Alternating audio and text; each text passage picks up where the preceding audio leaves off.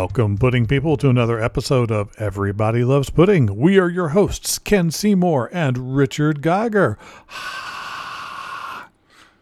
Ooh, ooh, ooh. It is an exciting day in a very cold month.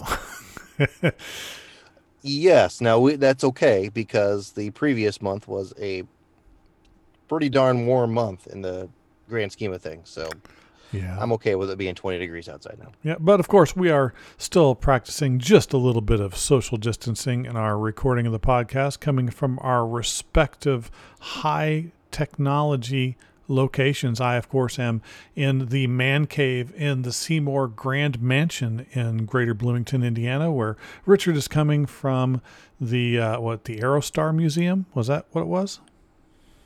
Buried deep, hidden within the sixth studio. Right. Well, we have a really fun episode for you folks today. It's been a road that we've been traveling for a couple of years. We're continuing on with the history of comic book movies. Yes, we've done so many episodes. Going back maybe a couple years ago when we started the year by year process. And this year that we're doing is a big year. There's a lot of movies. There's a lot of good movies, a lot of recognizable movies, a lot that we have watched too. And I think this is kind of the heart of the comic book movie industry, maybe as we have recognized it for a while now. And we'll get into some pretty solid movies, I feel like. Yeah, I mean, it may have really started hitting that shiny resurgence in 2008, but it still took it a little while to really start just stampeding into a generally higher quality experience. And that's not a knock on any of the older films at all, because of course there's great films that came before, and there will be great films that come after, and there will be people that find some of the films to be stinkers, and they may or may not be. It's a lot of perspective, but the overall consensus is that a lot more of the films are a lot better, more reliably at this point in time. We're talking about money. 2011, right? Say money. Yeah, 2011. Money doesn't make every movie better. No. But a lot of these movies, there was more money to spend. Thus, maybe more characters, more actors that are available, more special effects. Once again, that doesn't always mean that it's better, but maybe in this type of genre, it helps. Now, we're going to be dividing this up actually into two pieces, because there were quite a few films released in 2011, and to cover it properly, just not going to be able to do that in a single episode. So we're going to do the non-MCU films in this episode, and then when we finish up with 2011, we will go to the ones that fall into the other category. Sounds terrific. Now, there's a lot of great movies that are non-MCU movies that came out this year. So there's a lot of Marvel movies, right? Yeah. That came out this year. So yeah, there's plenty to talk about. Now, as a preface, we will just briefly go into, again, what we mean by comic book movies. Now, this particular movie had to be based on a comic book. That comic book had to precede any other audio-visual format in the forms of, it can't have been a radio show and then a comic and then a movie, or a television show and then a comic and then a movie. It was a comic before it was in a broadcast medium. Now, it could have been a book before it was a comic. In fact, one of the ones we're going to be talking about today falls into that category. But otherwise, that's pretty much where we're looking at. We're also kind of overlooking comic strip movies at this point. Even though there was one released in 2011, The Adventures of Tintin, we will not be going over that particular side of things, just the comic book movies. And of course, the other thing that we will mention before we get too far is don't forget to take a look at what's going on social media with us. We're always keeping things updated on our Twitter account at Real Pudding Guys, and we are at Pudding Guys on Instagram and Facebook, as well as Patreon, where for only $1 per month, You can help support us in our endeavors, in our researches, in our financial success, something like that, right? Financial stability. Oh, there we go. I like that, stability. Don't have a whole lot of that these days. But and keep an eye. We will be releasing some interesting information, hopefully sooner rather than later, on the social media about some new stuff coming out, making strides. I'd originally planned on having it out hopefully in July, but that was mainly because I didn't know what went into what I'm putting together, and it was much harder than I thought it was. So but we got some good stuff coming up soon. All right, well, let's get into it. Let's knock one out of the way that neither of us have watched, and I'm going to wager neither of us have taken a look at the source material for. Would that be accurate, would you say? That's correct, yes. Yeah, so we're going to go with Lock and Key. And you may be saying, Ken, Richard, that didn't come out in 2011. That's something much more recent. And that's kind of true, but there was a TV movie of Lock and Key that came out in 2011. Now, Lock and Key is fairly popular, from what I understand, and I feel like I probably should have known something about it at some point. But since I really didn't get into the books, I guess I'd never bothered getting into the movie aspect of it. But it's got a great, it really has a great cast. If you take a look down the IMDb tracks, I mean, you've got Mark Pellegrino in there, who is a name that you may want to pay attention to for some upcoming interesting things. But anyway, he is, of course, maybe best known for playing Lucifer in the Supernatural television show.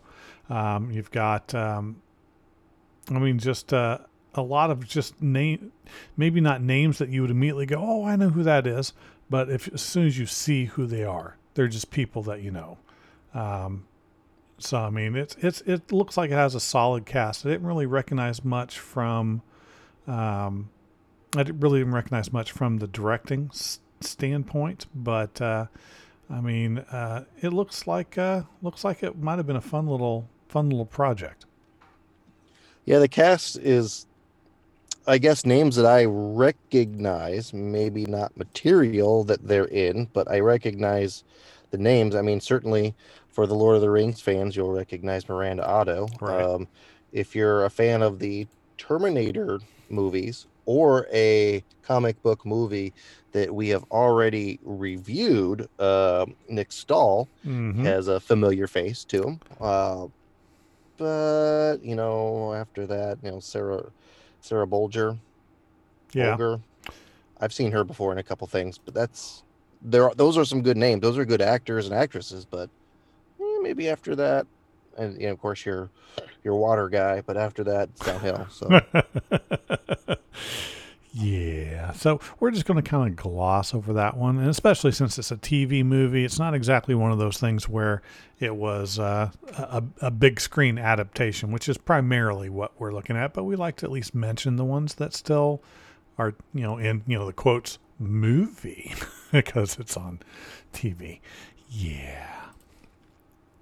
And that's all I have to say about that. That's right. We're going to skip right past that. Now, the first really big movie that we're going to talk about, and this, I don't know if it really came out to a ton of fanfare. I don't know if I really describe it that way, but the original series of movies had a great deal of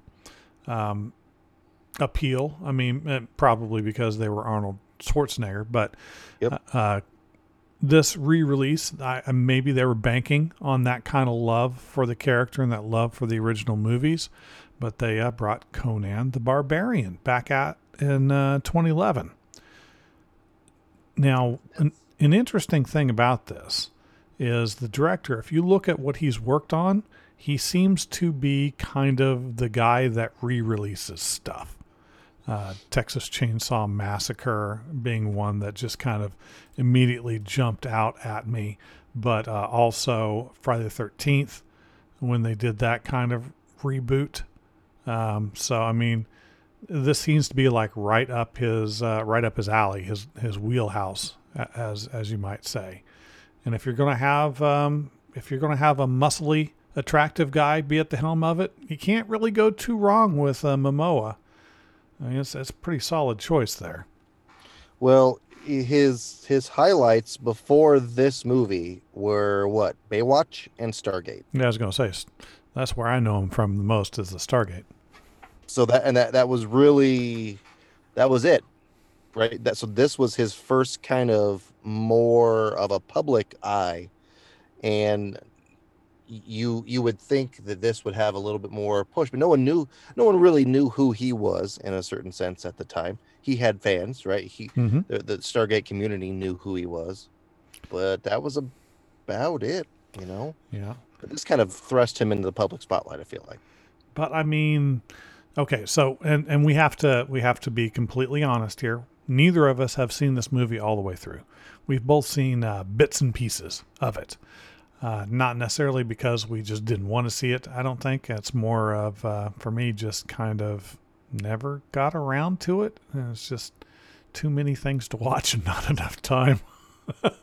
Yeah, and at the time of 2011, if you're going to pay your $10 to go watch a movie, I don't know if this particular one was one that kind of drew your attention.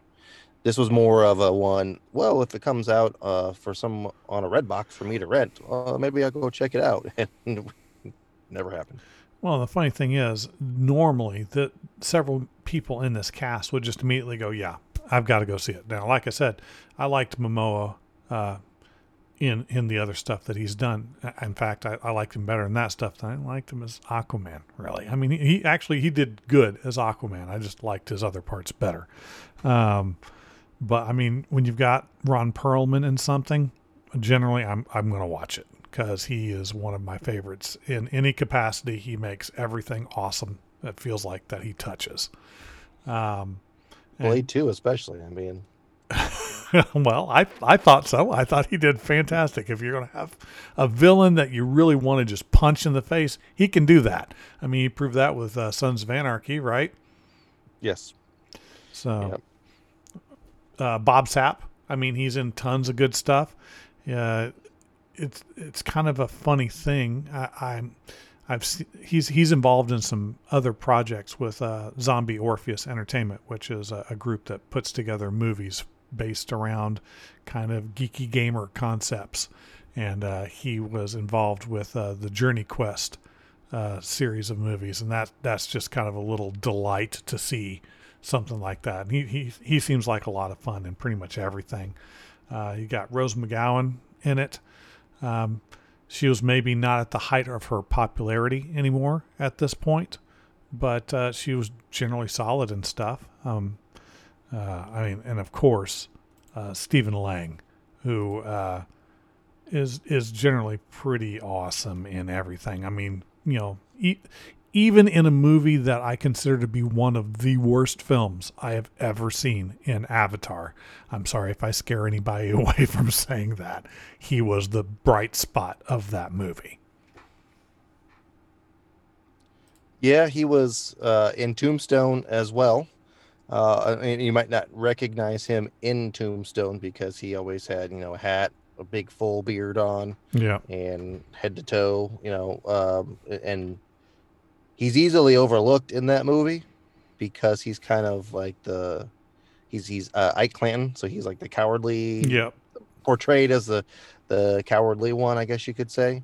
In all the other movies, he's more of that stern, you know, hardcore person. But yeah, Stephen Lang's been around for a while, just doing awesome work. Now, I will say that what I did see of this film, it's definitely a lot slicker than the originals. Now, I think a lot of that's just, again, it's kind of a budget thing. I don't remember the original films having that much of a budget.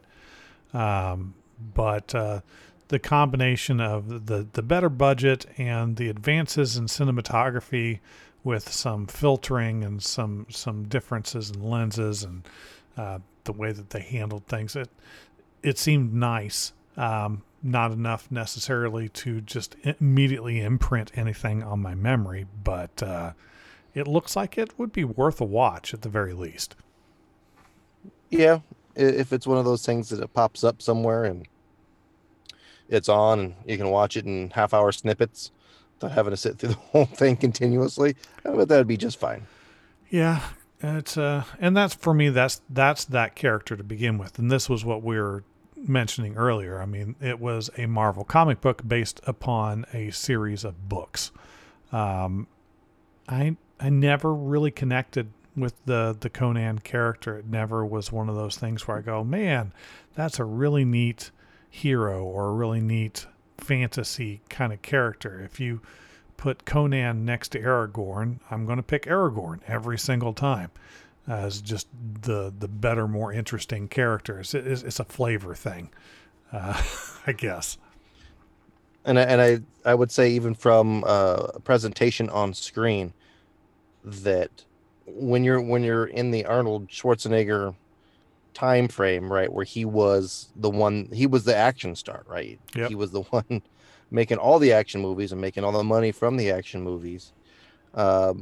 You kind of just needed, in a sense, at that time, an okay story and some okay people around him, and don't do anything crazy, and most You likely make it it'll be happen. okay, and it'll make money. And don't let anybody fool you. If you watch the Conan movies from before, they're really kind of bad, Yep. but they're so bad that they're good. It's one of those things. Uh, and I'm sure that in a certain light, these are better. It's just that I don't think the public was ready or wanted this type of movie at all. That's quite possible. And of course you have the other side of it where, talking about so bad it's good. Um, they improve it enough to get it out of the bad it's good, and then it just becomes kind of bad. And then nobody wants to watch it because of that.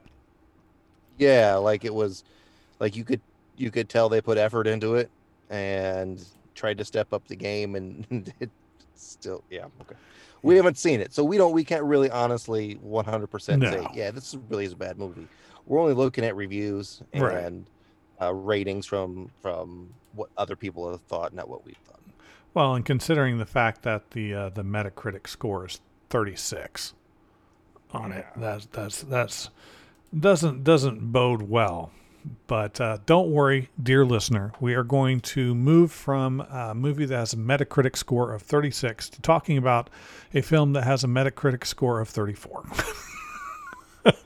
Yes, now we're going in the right direction.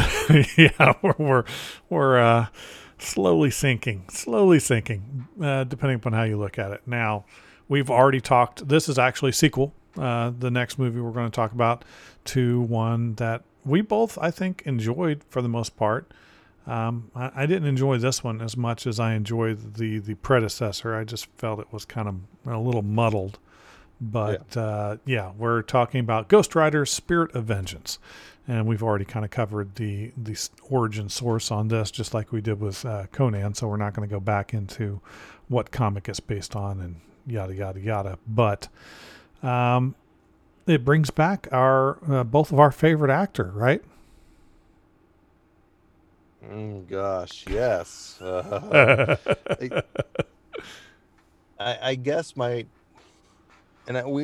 probably talked about this before. There'd probably be people that'd be so much better of a choice that you could have gotten for probably less money than Nicolas Cage. But um, it is what it is. And this is such a cool character. It's such a cool, I think, environment that at this point in terms of MCU could draw in so many other aspects of the Marvel universe that haven't been touched yet. And when they did this movie, it just underwhelming, I think, is what it is, because it could be so much more. That's, I guess, what my thought is. And I actually am. I really like Nicolas Cage. I felt it was just one of those instances. It's like, man, I really like this actor, but I would never have cast him in this role, not once. I mean, he clearly has a love for comics. I mean, there's no doubt about it. But there's a certain gravitas that you're supposed to have as Ghost Rider that just doesn't come through. Whether that's a part of the acting, whether that's part of the editing, part of the writing, could be none altogether. Just an unfortunate set of circumstances. But it just kind of, I feel that you should be, as a viewer, mildly frightened by the Ghost Rider. I mean, yeah, it's a hero, kind of. I mean, it's an anti-hero, and it's supposed to be just kind of striding that line between doing what's right and doing what is part of its nature. And it's just kind of never quite got there. And if you look at the supporting cast that's in here, it's not like they paid money to one actor and not to anybody else, because that's not it at all. This cast is really good. So there's a lot of strong actors present in this movie. Yeah. So, like, where does it come down to? It's got to be the writing, it's got to be the directing, it's got to be, well, the acting of the lead character too, but it's just a combination of things. And like we mentioned before, this is kind of the heart of when the comic book movie industry was just really starting to churn out movies, good and bad, Yeah. So it's not like there wasn't an audience for this movie either, and it's not like there wasn't a desire to have this character. It's just never. I mean, so we mentioned budgets, right? Right. Briefly when we were talking about Conan, this movie had a lower budget than what Conan did. Yeah. Maybe that's part of the problem too. I mean, it didn't make any money. But, it's a hard character to pull off. I mean, not just the CGI. I thought actually the CGI for the character looked pretty good. I mean, maybe not the way I would have done it, but I mean, it's really hard to translate that from the page to the screen. When your primary character is riding a motorcycle with flaming wheels and has a flaming skull, that's pretty out there, and it doesn't necessarily lend itself very easily to a movie medium. So you've kept up with the Agents of S.H.I.E.L.D., correct? Yes, and so they had a Ghost. Now, it wasn't the Johnny Blaze Ghost Rider. No. But there was a Ghost Rider character that was in a season for that. Mm-hmm. And the presentation of the character in that show was much better. Much better. Yeah. So it's not like it can't be done, right? No. Of course, he didn't drive a motorcycle on that show either. Well, and that's because that character in the comics didn't do that. I mean, it's not from nowhere, but... And that's the whole thing. The whole concept of the character is really interesting. It's are you familiar with the comic originally? Not. I actually own a few from the 90s, but am I overly familiar with the character and its absolute origins? Not necessarily. Well, there's a lot to it, but just boiling it down, when they call it the sequel Spirit of Vengeance, it's because Zarathos, that binds itself to the host, is a spirit of vengeance. So that's why it's got that line. It's not a spirit of justice. It's a spirit of vengeance. So it's meant to be a little bit darker, and there's always a push and pull between the spirit and its host. So the only thing that's a commonality is that the host is kind of tied to some form of transportation, whether it's a horse or a motorcycle or a car, something that, and it's not that there always has to be a Ghost Rider, but there generally always is. So it's just kind of, it's supposed to be it's pretty serious. I mean, it's sometimes hard to take serious because that sounds ridiculous when you say it out loud, but in order for it to work, it has to have this level of menace that just didn't come through. I mean, it's not like Ciarán Hinds can do Menace. I mean, if anybody can, he does good. He does good Menace. Yeah.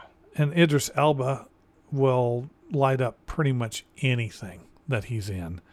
And I'm always happy to see Anthony Stewart Head in something. I'm a huge Buffy the Vampire Slayer fan, and if you're going to have the Watcher from the Buffy in that, yes, please.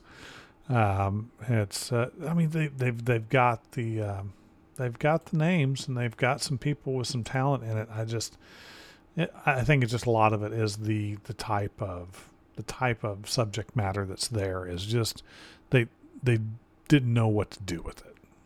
Yeah. Don't forget Christopher Lambert sneaks in there too. Yes, he does. It's hard to forget Christopher Lambert. He is a singular individual. You could say that there's really only one of them. There can be only one. So anyway, if you are thinking about watching this movie, you definitely want to watch the first one first, and then make sure when you finish watching the sequel, that you find some better way to use your time later, because you may feel like you wasted a bit of time watching these films. Unfortunately. All right. Well, we've waited around in Marvel for a while. Let's dip our toe into DC. We will improve upon our Metacritic score, go up to 39. Hey, baby steps. It's a big jump.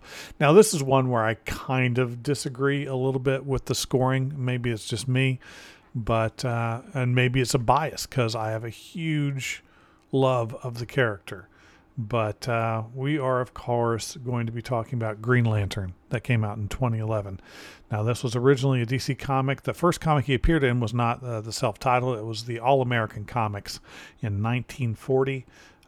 Mark Nodal and Bill Finger, artist and writer respectively, were the individuals responsible for the creation of this fantastic character. Now, it is not the character exactly that appeared in that comic, because that was the Golden Age Green Lantern, this is the Silver Age Green Lantern that shows up, and origin and powers are slightly different, and of course the name is different. So instead of just finding a trinket on a railroad tracks, instead he's a fighter pilot that finds a trinket in a spaceship. It's small differences. Very similar differences. Now, I think the Green Lantern, let's put it in a world. The Green Lantern world, I think, is one that you enjoy. One of the storylines that was presented in a series of comics is one of your favorite storylines, if I'm not mistaken. It is. And I really feel like the world presented by the Green, even though if Hal Jordan's not your favorite character, or the Green Lantern character is not your favorite, and there's a bunch of iterations of Green Lantern, if that character is not your favorite, that's cool. But I feel like the world that they could be in is one of the neatest ones. Yep. I feel like the character as a supporting character is way cooler than, let's say, like a cyborg character, right? Or maybe even Aquaman, right? So definitely, it's a better supporting character, and it's a better world, which is why I'm pretty excited about the production on HBO of the Green Lantern Corps series, to hopefully make something super cool. And I feel like in this movie, you kind of got a small taste of that by the presentation of the other characters. Yeah. No, I definitely agree with that.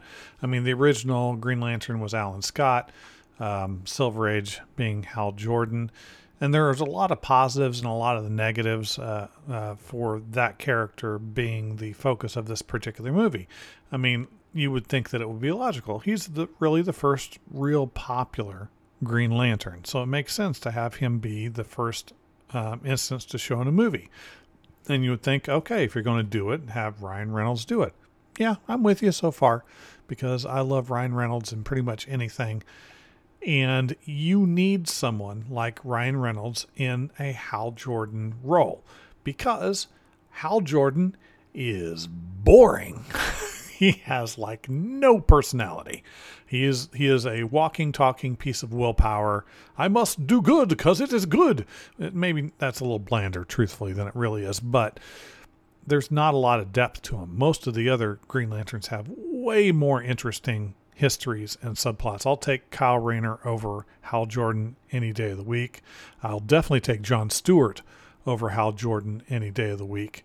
Um, I'd even take Guy Gardner over Hal Jordan half the days of the week. He's a little grating on occasion, but they've done a great job in creating just because it's a core.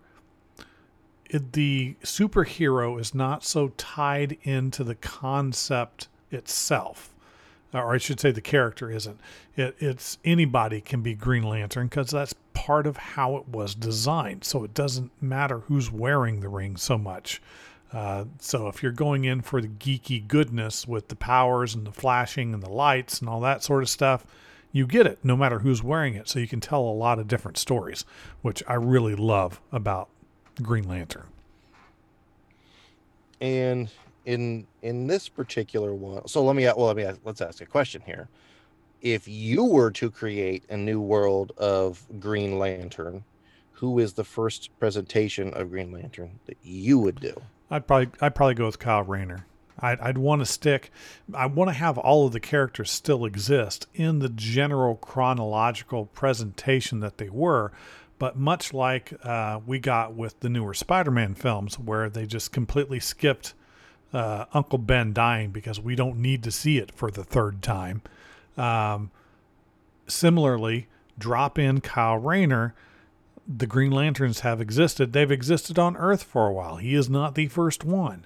And go at it from that. When he became Green Lantern, that was really kind of an interesting thing for me, coming at it from a completely different perspective and a different mindset. And I really liked the way that character developed. That would be the character that I would choose, with probably John Stewart being my second choice. So this particular movie, obviously, we've been given Hal Jordan. And if you watch, I feel like a lot of the DC cartoons that set up this character, it's presented this very similar way as well. He's a pilot. There's a alien crash that's discovered. Yep.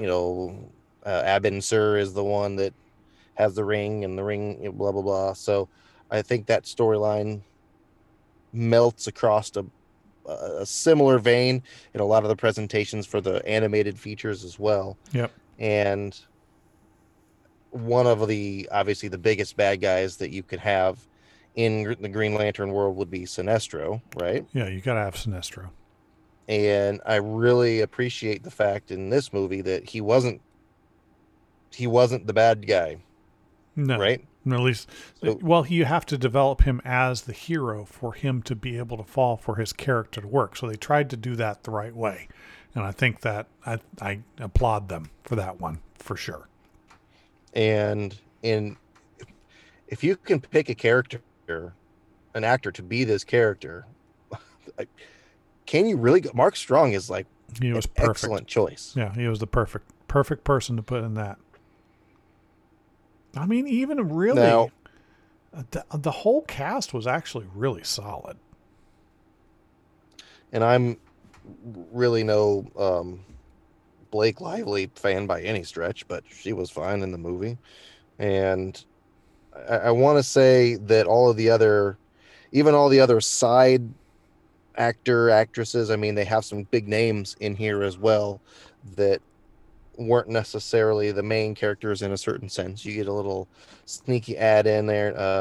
Angela Bassett's in there as Yeah, I've seen that. Dr. Waller, Mm-hmm. right? Okay. But I don't know. I if you look at the list and the names, and you see these people, like, wait a second, you recognize these people. Oh, You yeah. recognize them from other films. The Abin Sur actor too, Tamura Morrison. Also an Aquaman. Yeah, and if you're going to have a film and you can get Tim Robbins to be in it, and that's generally a great move to go with. He's generally awesome. We already know that Taika Waititi is, just stunningly talented in a lot of ways, and has shown it, and has shown a love again for the comic medium and the transition of taking it from the page to the screen, and he just does a bang up job. And putting him in as Tom was kind of a fun little just treat. And I didn't mind. Like you said, Blake Lively as Carol Ferris was fine. The Carol Ferris character is not particularly well written most of the time. Not a lot of depth to that character, and that happens a lot of times to the love interest for whoever it is, which is kind of sad. But she eventually got some more depth, and especially once they gave her some powers, made her into a Star Sapphire in the comics. That I think was enough to raise the profile to just get a little more meat on the character. And of course, I'm sure there are people that will disagree with me that, the character was really interesting well before that. And everybody has, the right to think differently and have an opinion. And you're wrong, but that character was not interesting before it became Star Sapphire. I know some people that argue that the character still wasn't interesting after it became a Star Sapphire, but I thought it was pretty good at that point. And Star Sapphire is a bad a villain, correct? Sort of. It depends on when you were talking about. In the original presentation, yes. But it actually is eventually became one of the Lantern Corps. It's just the love, the violet spectrum. So, green was willpower, yellow was fear, violet was love, blue is hope. So red is anger. So I mean, it just became kind of retconned into that area, and I thought that was a good change, because the nice thing about it is it can still be a villainous character, because love is complex. So it just kind of depends how it's applied. So there's a lot of good things about this film. The CGI, Yeah, I think the biggest one is like people like the suit. Yeah. Meh. Yeah. But the when they go to Oa, that was nice. And you meet all like the Kilowog and like all the like those were presented pretty well. Yeah, I thought they did a great job. And my only gripe, really, I mean, I can see why people didn't like the suit. I get it, but the more I thought about it, it's like, well, how do you do the suit? That's rough. Yeah. Do you do one of those, like, I don't know what you call them, like a neoprene foamy bodysuits like you saw on like Captain Marvel, right? Or something like you see on the Superman character? Like, what do you do? Yeah. Do you make it not have a glow to it and just be a regular suit? They chose to have a glow to it, and obviously that didn't work out so well. Yeah, perspective, of course. Yeah, the other thing that I guess the only other thing that bothered me is the use of the constructs. I mean, the whole idea a lot of times is to have some imagination what you would make out of the light constructs, and that's true. Not really for Hal Jordan. I mean, he has done some things to play with it a little bit, but usually his use of the constructs are very basic, very simple, to the point. Not a lot of comedic. There's not going to be a Hot Wheels racetrack. That's not something that Hal Jordan is going to create ever. Kyle Rayner? Yeah, I could see that. I mean, that's one of the neat things, because their personality can come through in how they project the light and what they do with it. And that's one of the neatest things. I mean, the racetrack, definitely you see something from Guy Gardner. It's all silly. It's all funny. That's how he always approaches things. And Jon Stewart is all about the precision and the detail and how it all works together. And Kyle is about the artistry.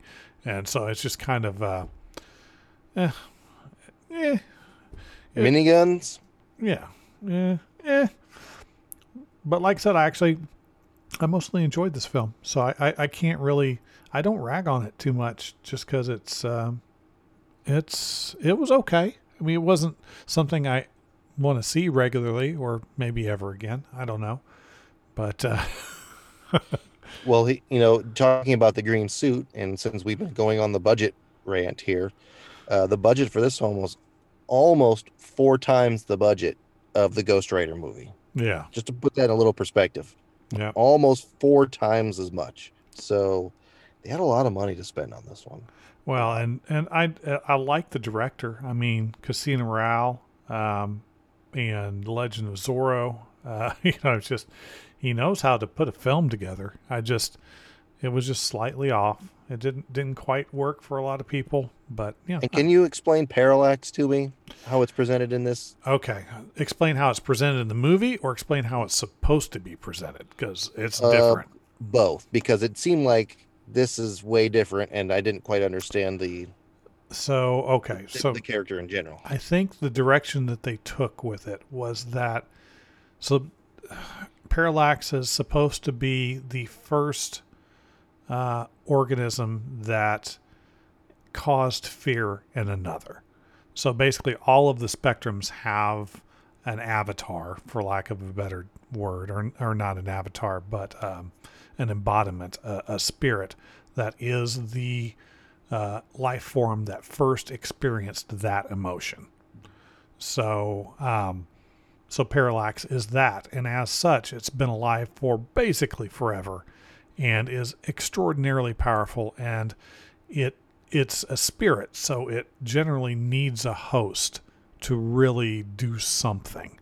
All of the entities like that are that's how they do. So I feel like what they tried to do is, well, if it's a spirit kind of thing, and the Guardians had it trapped, well, it kind of it can only communicate the way it does, and it's going to escape, and it's going to be a giant cloud of bits. That didn't go badly with the Fantastic Four, did it? No? Okay, so that's what we're going to use. We're going to use the big cloud of bits.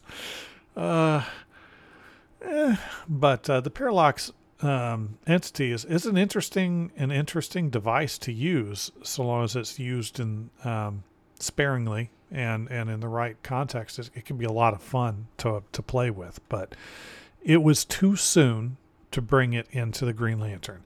They got too excited, I think, and they should have just gone with Hector Hammond, and because that's a great character to bring in and have that be the bad guy, and don't try and hint yet. Draw it out just a little bit, and I think it would have worked better.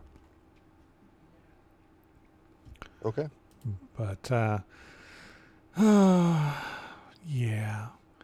Well, we're going to go from grand sci-fi that maybe missed just a little bit to Western sci-fi that is hit or miss for a lot of people. Of course, we are talking about the Cowboys and Aliens. Now, did you end up seeing this one? I did. Now it's been a while. Mm-hmm. I would continue singing the song, but I won't. But probably when this film came out, I definitely saw it then, and then shortly after. But it's probably been a good 6 years since I've seen this movie. My memory of it, from just a general standpoint of, it was generally enjoyable. Yeah. It's not like this movie was annoying or bad or anything like that. And Daniel Craig's always awesome. So, pretty much anything he's in is pretty good. So Yeah. I just generally have a positive opinion about the movie. And the source material, it's a little different. And it's nice to have a comic book movie that's not based on people in tights, which is good. This was based on a graphic novel that came out in 2006 from Platinum Studios Comics. Let's see, who was it? It was Dennis Calero. The writer is Andrew Foley and Fred Van Lent. There were a lot of people that worked on this particular project, and I remember enjoying the graphic novel. I really liked the movie. I mean, it had a really solid cast. I mean, Jon Favreau at the helm.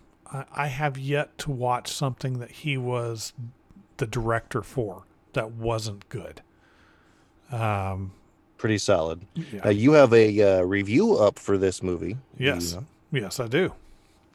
So And you've seen it more like fairly recently. yes, I have.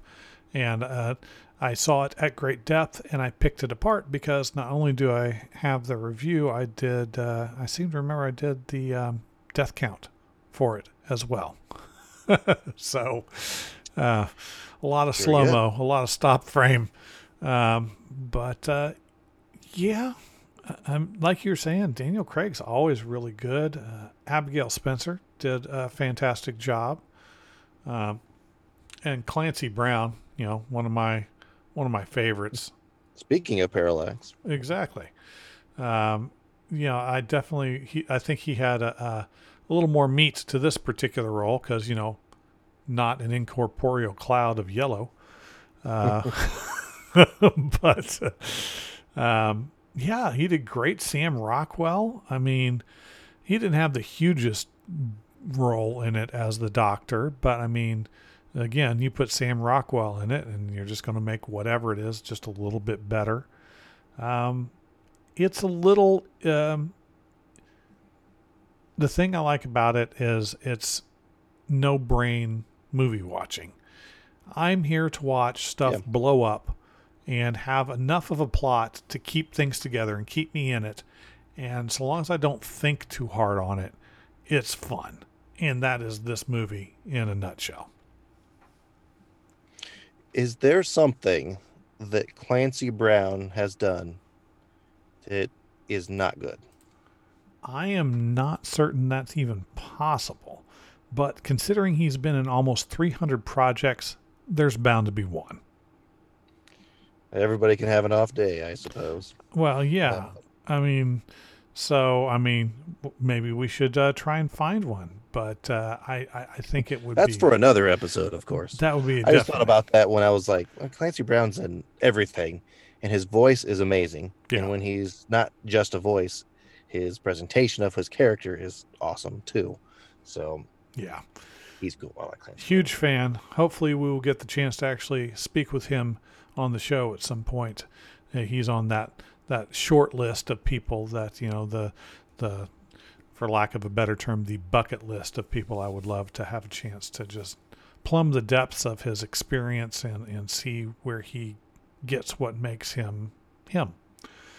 But yeah, so this whole cast was great. Adam Beach, maybe not a name that everybody knows, but he's been in quite a few different things, and again, as a cast, an ensemble kind of player, he's always doing really well.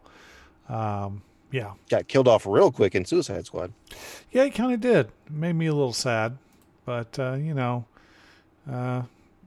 everybody has to play their part. Harrison Ford, of course. How can I not talk about this film and not talk about Harrison Ford? Which he was playing the role of Harrison Ford on Horse. Pretty much, yeah. But that's okay. He can play that role over and over, and I'm just fine. He's earned that right at this point, I guess. Yeah, I'm all for it. But yeah, this was fun. There was the storyline was fairly cohesive. The effects were solid.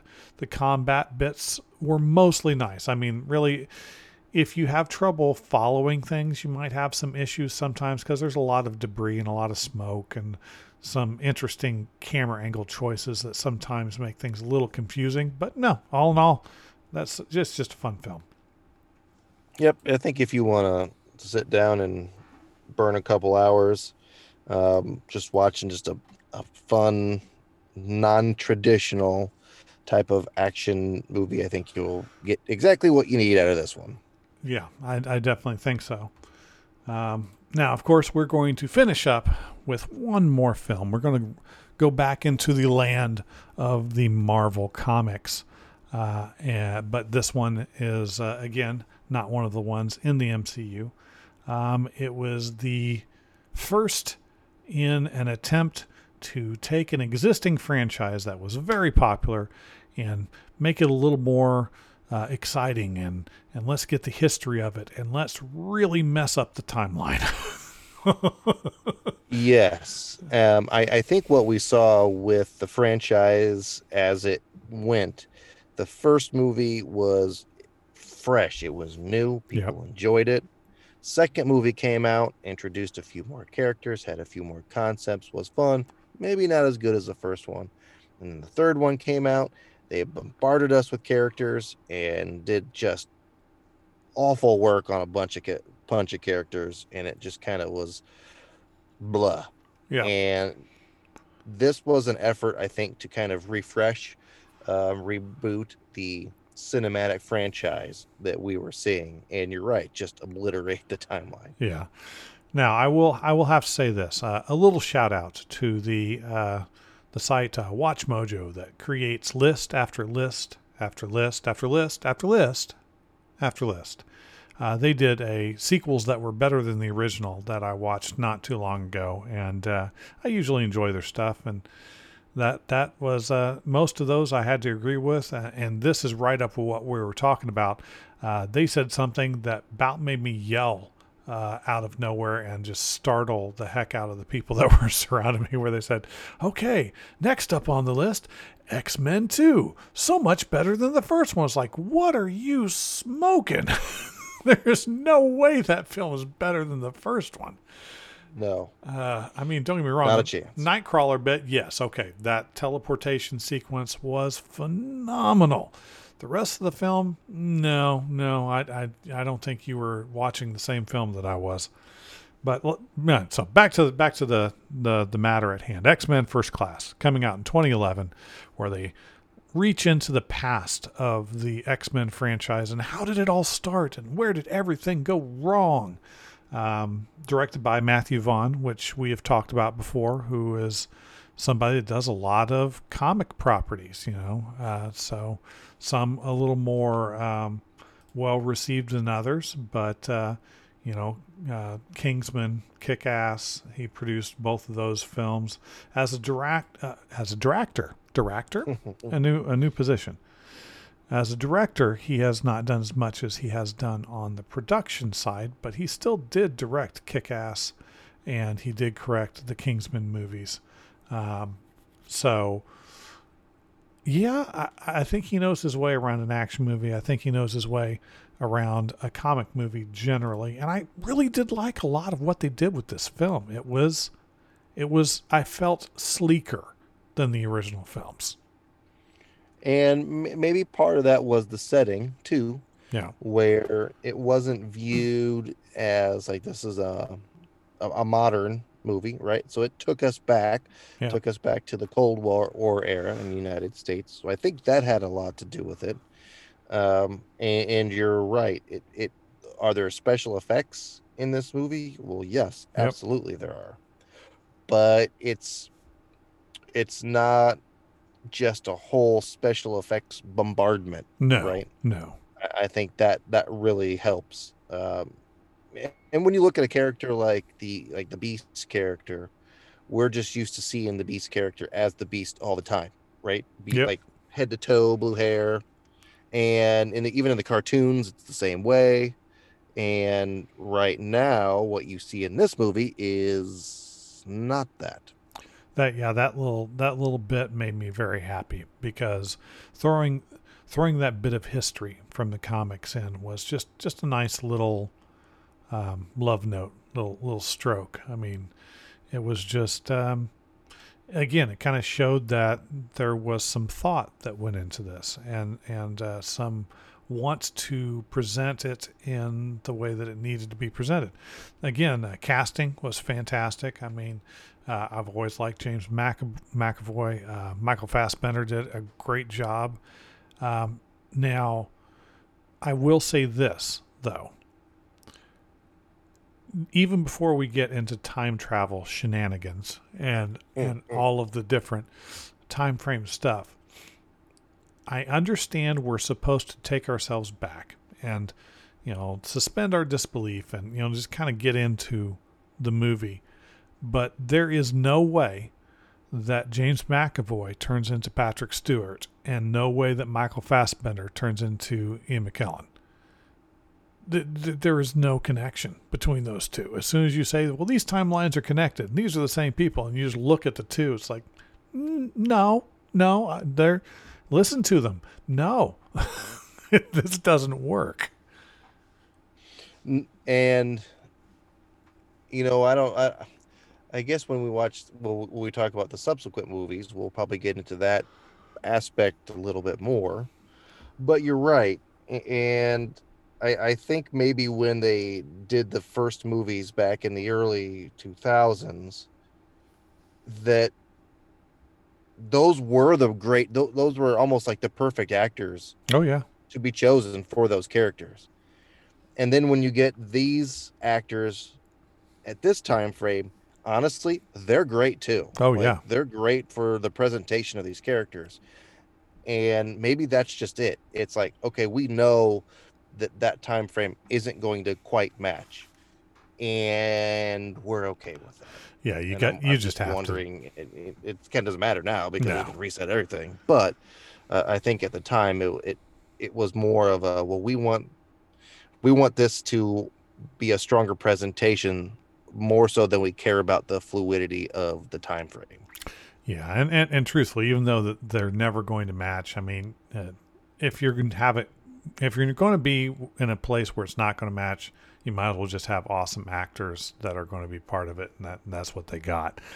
I loved the fact that they used Sebastian Shaw as the villain in this, because he is in the X universe one of my favorite villains, and to have it be Kevin Bacon on top of it, man, I was just grinning from ear to ear for the entire film. That was fantastic. They even did things like Jennifer Lawrence. I've never been a huge fan of her work, and that's not a diss in any way. It's just I never really connected with a lot of the projects that she worked in. And so it wasn't just one, except for I really liked Silver Linings. But she did great as Mystique. I mean, it's just shows that, even if you don't necessarily know somebody's work very well, or even if you don't connect with it, that these people are often so skilled and so trained when they move into your realm of interest, they're going to fit just as a perfect puzzle piece. I think this movie was one of the big kind of presentations for her, because she had done a few things before this, but nothing huge in a sense. But it was this, and then the Hunger Games movies started to roll out right after this as well. So this was her first, this time frame was her, this is her money making time frame right here. That just pushed her into the forefront. And it's always fun to see Oliver Platt in anything. He's fantastic. It's hard to not like him in anything that I see him in. And of course, Jason Fleming is always just phenomenal. Zoe Kravitz did a great job in this. I mean, it's just like name after name, and mix that with the aesthetic that they use, since they're doing kind of a historical take. You're able to put kind of the shine on it that you can't get with a modern day feel. I mean, it's this nostalgic kind of shine, which is a lot of fun. Well, if you look at, there's the Banshee character. Yeah. That's kind of like an old school classic X-Men character that's never been given much of any presentation on screen. So that was cool to have, that character in this time frame. That's one of the things I liked in terms of what we saw. The presentation of a Summers character that wasn't the Summers character that we always see. That's definitely good. I really the Havoc character was fine. The presentation of that was fine. It just, if you're going to set up that storyline of them being brothers and not knowing about being brothers or whatever, however you're going to present it, set it up and then present it to us. I felt like we've been teased with it, right? And it's never going to come to fruition. That's right. But then the fact that leads to other things, right? Like the Corsair character, right? Which is just so much fun. Yeah, like that's what I'm saying. Like, we've got a basis here for really cool storylines that they'll probably never ever get into. I want space pirates. But yeah, I mean, it's just it's crazy. Just the promise. I guess that's the word I wanted. The potential that this movie. I mean, on top of the fact that it was just a well written movie that was a lot of fun. It had a lot of little nuggets like, hey, we might do this or we might do that. And so it gave you that kind of feeling that's like, oh, this particular iteration, this direction that they're going in the movies, this is going somewhere. Now, whether that succeeded or not is a matter of perspective, but just having that at that first film in the series it's a really fun thing to have. And in terms of ratings, this might be the best, quote, best rated film of the X-Men family of films as well. And is it all downhill from here? I won't necessarily say that, but it wasn't exactly parallel and uphill. No. It's just inconsistent is the problem. I mean, I really feel that, especially with the X-Men films, it's very difficult to create a film that's going to be what you need it to be because, well, I need to satisfy the original fans. I need to be able to translate this into the film medium in such a way that it won't age poorly. I need to try to attract new people, new fans, because, you know, it's not just about the comic book readers. You know, we've got the wider audience, and then there's the history of the characters. Some of it doesn't age very well in the translation. Some of it, its subject matter of what it's trying to touch on are very sensitive issues regarding. Among other things, racism and these allegories and these metaphors. You need to be able to put it in such a way that it comes through, but doesn't become overbearing and bog down the story. There's just so many moving pieces that it's really easy to just have it go into a tailspin. And I will say this: I've seen them, and I didn't feel that any of them really went into a tailspin. There are some that I wish were better than others, but I thought this one just they had it right. They had the right combination of stuff. Yep. You know, bring the team together, develop some minor backstory, show the powers that what these people can do, and have it be said in the Cold War era, which really we haven't seen a lot of films in general in this type of medium like that. So fun. Yeah. But we want to know, what do you think, dear listeners? You should definitely let us know. Contact us on social media. Just drop a line. What did you think about these particular movies? Did you watch them? Were we just way off? Was there one that we thought that wasn't that good that you actually thought was fantastic? And here is why. Let us know. Or the other way around. I can't see how you liked Green Lantern. That thing was a giant, awful piece of junk. You know, whatever you say, we will definitely, maybe, possibly listen to it. We'll at least read it, you know. Yeah, we'll read it. We'll definitely read it. But we will come back to this here probably in a few weeks with part 2 of 2011, where we will talk about the MCU movies. But between now and then, we have some very interesting very interesting episodes that will be. It's just so much fun. I just got this ball of enthusiasm in my stomach. It may have been talking about X-Men First Class, or it may be preparation for what's coming up. I don't know what it is, but I'm just so excited. It was about talking about Lock and Key, actually. Yeah, no, that's got to be it. But until next time, stay safe out there. Continue to geek out on pop culture, and we will talk to you again.